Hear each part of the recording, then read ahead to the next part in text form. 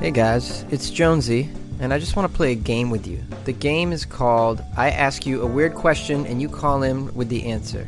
The question is, what is your favorite word? My favorite word? Shenanigans. I just love it. Shenanigans. It sounds funny. It means funny. It means fun. It sounds fun. It's just great. You don't hear it all the time. Shenanigans. Use it. Use it often. It brings joy to people's lives when they hear that word. It brings joy to people's lives when they use that word. It brings joy to people's lives when they're living that word.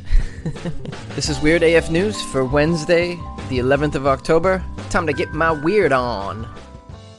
A Florida bank robber Googled how to rob a bank before committing the crime, police say. Another Florida genius. Pinellas County deputies arrested William Johnson, age 26. According to detectives, he robbed the Achieva Credit Union in Largo on the morning of October 5th.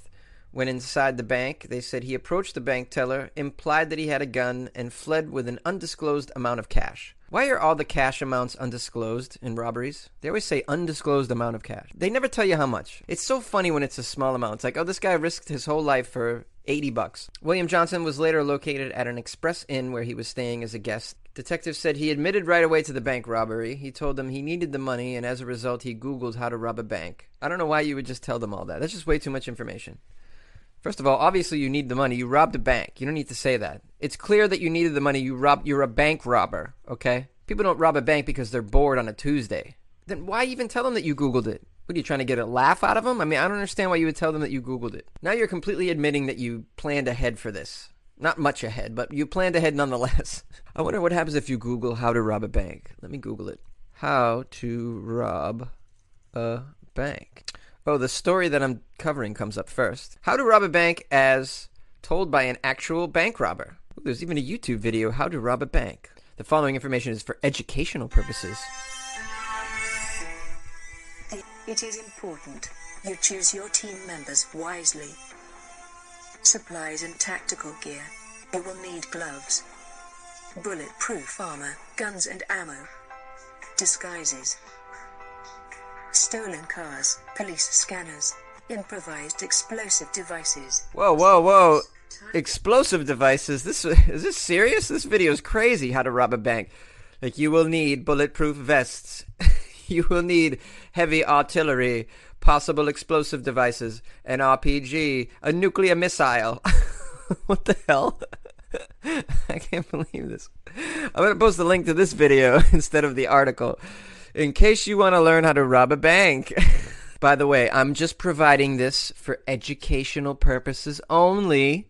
That way I don't get sued when someone watches this video and robs a bank. Guys, it's for educational purposes only. It's too bad William didn't watch this video. He would have probably got away with it. First of all, he would have had a whole team instead of just doing it himself. And an escape vehicle, a driver, the whole nine. Weird AF News, this is Jonesy, and thank you for listening to my show. Dun dun. 3 Chinese women were stuck at the South Korea airport, unable to confirm their identities after having major plastic surgery to their face. You have to look at the picture of these Chinese women after plastic surgery. Their faces are all taped up, and they have their passports in their hand, looking up like, oh, come on, it's really us. So 3 Chinese women flew to South Korea to go under the knife. However, they're having some trouble getting back home after the operations went a bit too well. The operations were too good. They don't look anything like their former self. They're all bandaged up anyways. You can't even see their face. According to reporters, the poor women looked so completely different from their passport photos that they were barred from taking their flight back home.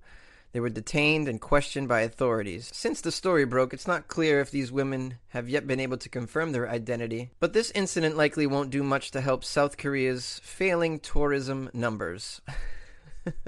I guess South Korea is not a very popular tourist destination these days. I'm going to blame it on North Korea. So apparently it's cheap to get plastic surgery in South Korea. I don't know why you would not wait a few days before you then got on the plane. It looks like they had plastic surgery and then a half hour later decided to get on the plane. I mean, they're all bandaged up like they're right from the hospital. It's ridiculous. That'd be hilarious if they were never allowed back because they don't look like their original pictures. And then they had to go back and then get the plastic surgery undone and made to look like their previous selves just so they could get back home. So they have to pay for plastic surgery twice. What's the lesson here, folks? The lesson is don't get plastic surgery in foreign lands. That's the lesson.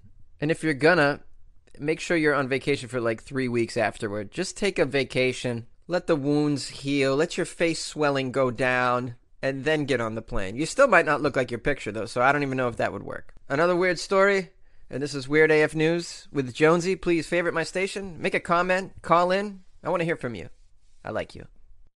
I did a story a few weeks back about a woman who married herself because looking for a man wasn't happening. She was having no luck. Well, someone else is having no luck. A woman gives up on men and marries her dog. Well, it's a hell of a lot better than marrying yourself. At least it's another being. It's not quite as desperate. At least someone's like, hey, I found an animal that likes me. Wilhelmina Morgan Callahan, 43. After figuring out that the perfect man simply does not exist, she tied the knot with an Irish charmer named Henry. It's just that Henry so happens to be an 8-year-old Yorkshire Terrier. She lives in Northern Ireland. She says, things have fallen apart since we married in 2009. I lost my job in a morgue, so I was forced to become a freelance embalmer. And there's not much money in that. And then my house flooded. Well, you could have embalmed a bunch of penises for some crazy person over here in America. That's a callback to a previous story. Freelance embalming. That sounds like you're working for the mob. I mean, if you're freelance embalming, that's got to be just for like serial killers, right? I mean, who's doing embalming on the side? Hey, I can't go through the normal channels, so I want you to embalm this body. But despite having career woes, Henry has been great throughout, she says. He's loyal. Of course he is. He's a dog. Although they were given a certificate, it's not really legal to marry your pet, so their union is just a spiritual one. Although Mary takes it quite seriously. She's very dedicated to terriers. In general, she runs a Facebook page dedicated to them under the pen name Celia Ham. She has 10 other dogs, including Chihuahuas, Chinese crested dogs, and schnauzers, which she has acquired from places as far away as Slovenia, the Ukraine, and Lincolnshire. Well, you might as well marry all of them then. The couple even have their own song, she says. When I sing it, he runs over. It's called Harry's Song, and it includes the lyrics, Harry is my love, Harry is the one. She says, unlike normal marriages, which fall apart, I know I'm with Henry for life. Well, it's unfortunate, but Henry only has about 10 more years left of his life, if that. Because he's a dog.